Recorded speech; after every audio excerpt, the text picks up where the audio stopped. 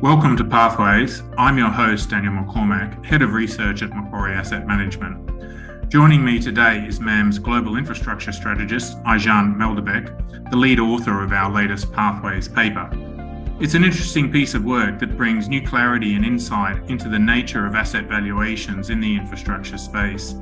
And before we begin, we've included a link to the paper in today's show notes, which is available for download on a limited basis to listeners who are professional or institutional investors. So take a look at that if you're interested. So Ayjan, firstly, congratulations on the paper. I know it has sparked a lot of interest and discussion from clients, and you received some excellent feedback on it. So well done. Thank you, Daniel. And it's great to be here. Perhaps we could start with, why this particular paper and line of research. So at a high level, what were your objectives in writing it?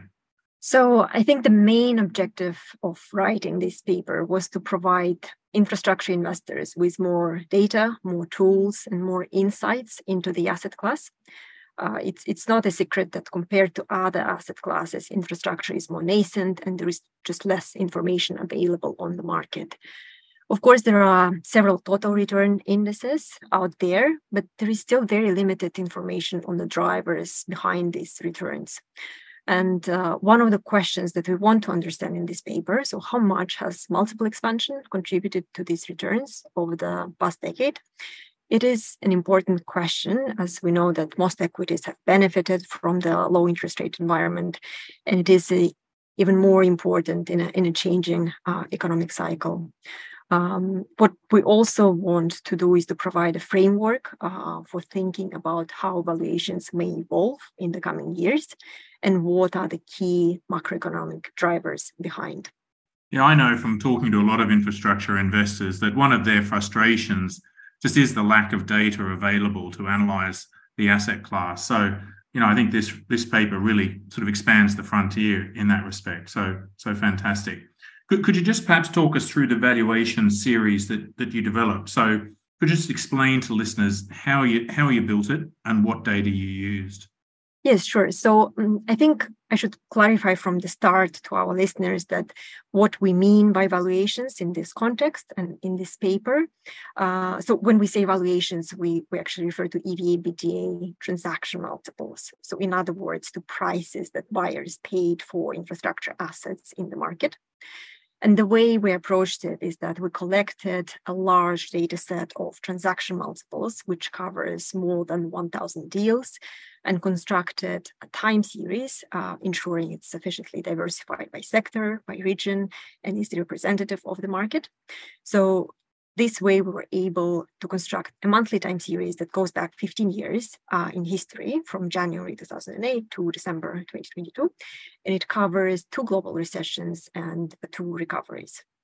So the source of our data, so most of the data comes from our internal trusted databases that relies on deal expertise and market knowledge gathered through that period.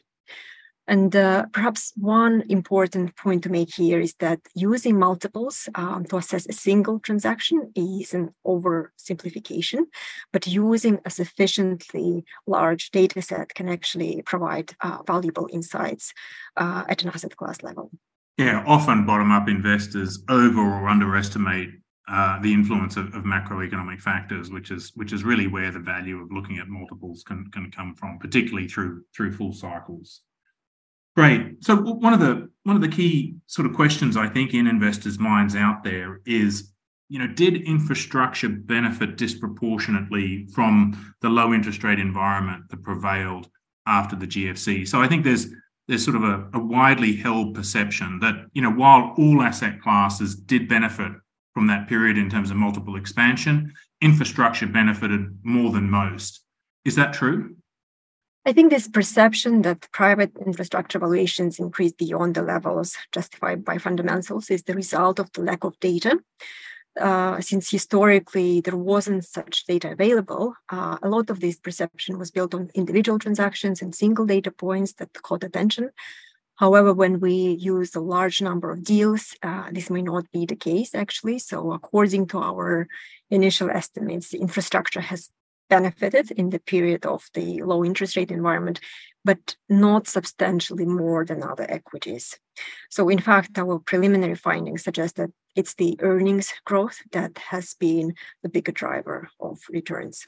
And we're now working on our next paper that aims to investigate in more detail revenues, margins, earnings of infrastructure and what's behind them. That's fascinating, because I think it is a very widely held belief out there in the investor community that, infrastructure is kind of a play on low interest rates. But, as you point out in this paper, it just hasn't benefited sort of disproportionately more than other equity.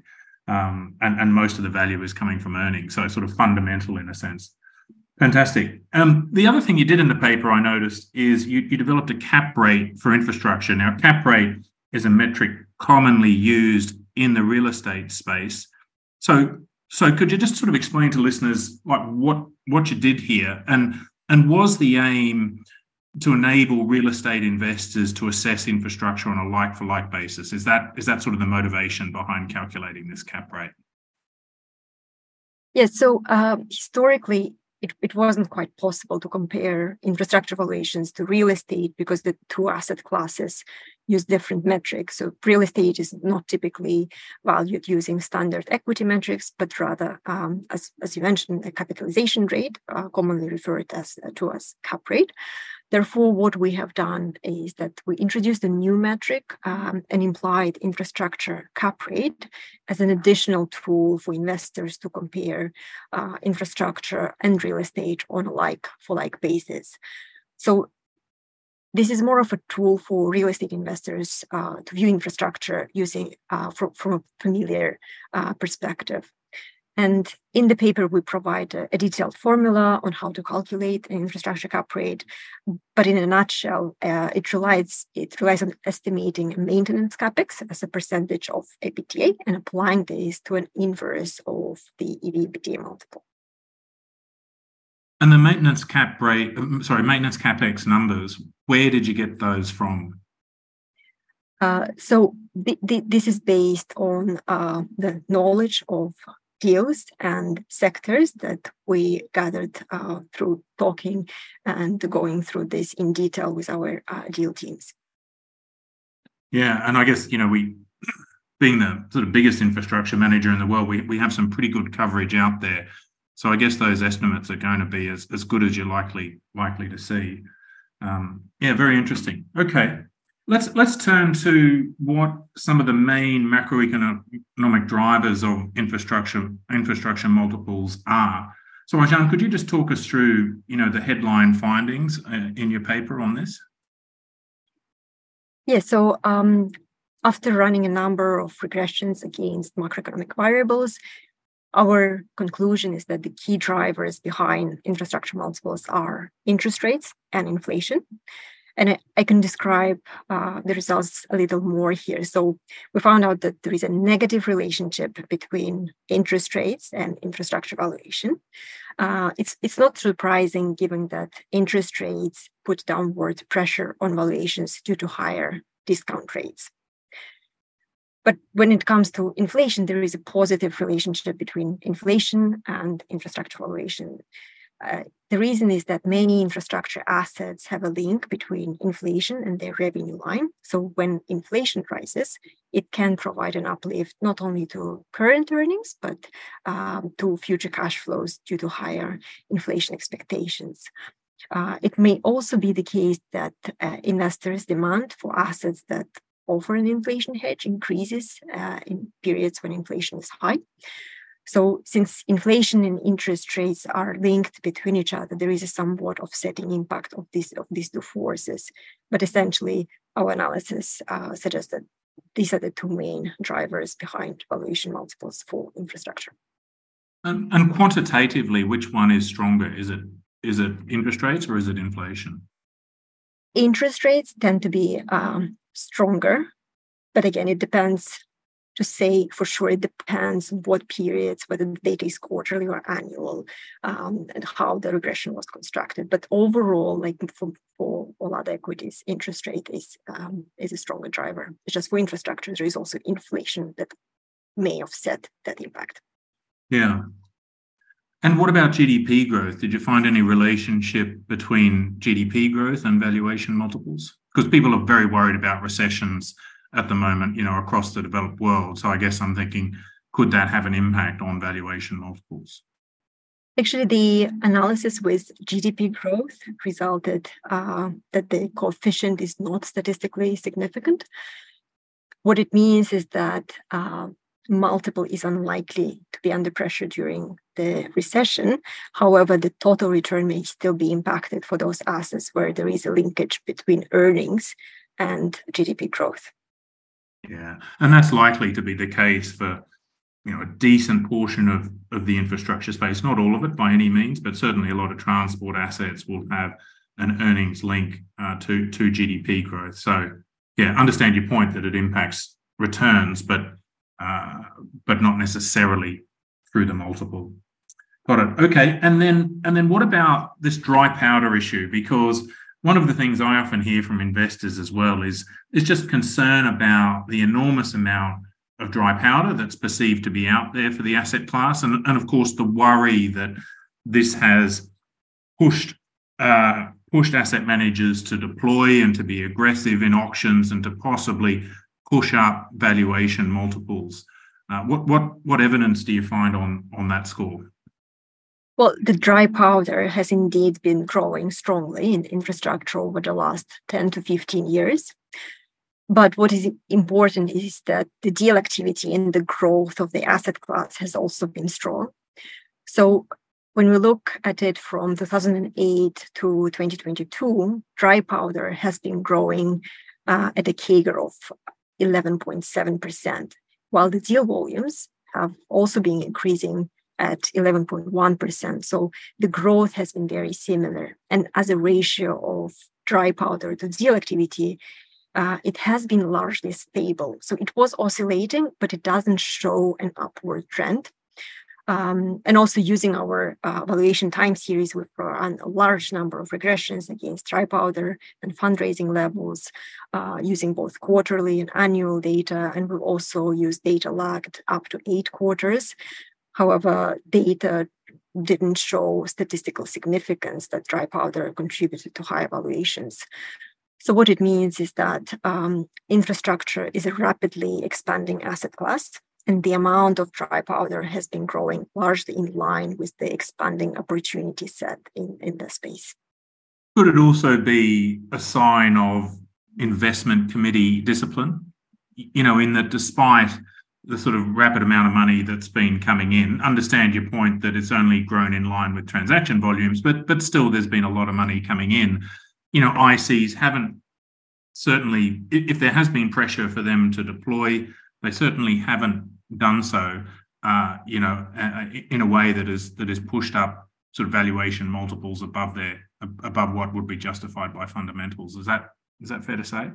Well, it's difficult to say for all investment committees across infrastructure managers, but I think there were lots of lessons learned during the GFC, and it has brought a lot of discipline to the asset class in the past cycle. So I would largely agree. Yeah, and I take your point that you can't, you can't say for all asset managers, of course, but perhaps there has been some IC discipline in there, which is commendable, right? So ICs are kind of doing their job in terms of protecting investors and protecting returns and not paying too much for assets. Great. Okay, let's turn to sort of the outlook from here, because I know in your paper you look at the outlook for valuation multiples and you do some scenario analysis to try to work out where you think multiples are likely to go. Could we perhaps talk about that? So what were the sort of 3 scenarios that you looked at in this paper? Yeah, so we discuss in the paper, we discuss in detail with assumptions 3 different scenarios. I think the main conclusion here is that across all scenarios, we see a downward pressure on valuations this year and probably also going into early 2024. Now, with inflation cooling down across many developed world economies, I think the main uncertainties are around how quickly inflation falls and what actions central banks decide to take. In my view, if inflation falls sharply and central banks cut interest rates sooner than the markets currently expect, valuations would rebound in 2024. However, if inflation moderates, but interest rates remain at a structurally higher level than what we observed in the previous decade, there is potentially a longer period of downward pressure, which may last over the coming 12 to 18 months. Yeah, I mean, it seems like central banks are starting to sort of peak out in terms of interest rates at the moment. I mean, there's market expectations that the Bank of England has got a little bit more to do, the ECB a little bit more to do, and maybe the Fed sort of one more. But most of the tightening now seems to be behind us. And I hear you that inflation is certainly on a downward trend. I guess I sort of worry, how low will it go? As in, the inflation seems to be very sticky. Core inflation is still high, not really showing any downtrend. Services inflation still rising actually in most countries. So I just wonder whether inflation might fall a bit, but not get back to sort of the 2% targets that central banks focus on and investors are used to. And I just wonder if interest rates start to flatten out and inflation's kind of 3-4%. What do you think that would do to valuations? Would it keep them at a reasonable level? I know you didn't model this in the paper, but what do you think that would do? I think a lot depends on where the interest rates will be in the end. So if we have entered a new economic regime where it's just high interest rates required to keep inflation under control, it may be a very, very different world than what we were in the previous decade.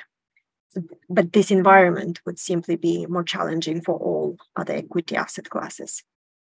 And the question is how much inflation can support, high inflation can support infrastructure valuations. But I think overall, a new regime would require more asset management work and less reliance on the multiple expansion that we saw historically. Yeah, that's certainly true. And I guess I wonder for other asset classes how much inflation provides a tailwind to multiples. So we sort of know it does, if you like, within the infrastructure space, or your research certainly suggests that it does provide a tailwind. But would it provide a tailwind for PE? Would it provide a tailwind for listed equities? I don't know, but I suspect less so, because that inflation link sort of between the revenue and the earnings on the one side and inflation on the other, it's probably less tight for those other asset classes than it is for infrastructure. I don't know. Do you have any thoughts on that? Yes, I would tend to agree that there is a stronger linkage between inflation and infrastructure revenues rather than for other types of equity. Yeah, and that just leads investors to kind of focus on it as an inflation hedge. So money flows into it in an environment where inflation is high, and that just keeps returns and valuation multiples higher, all else being equal. That brings us to the end. Thanks very much, Arjan. I mean, it's a fantastic paper. I think it's really exciting stuff for investors in infrastructure. So thank you very much for talking us through that today. Thank you for having me. For listeners, if you're interested in receiving the Pathways paper or just have questions or ideas you'd like to share, please reach out to your Macquarie representative or drop us an email at mampodcasts@macquarie.com. Otherwise, thanks everyone for listening, and please consider subscribing to the show on your favourite podcast platform. Until next time.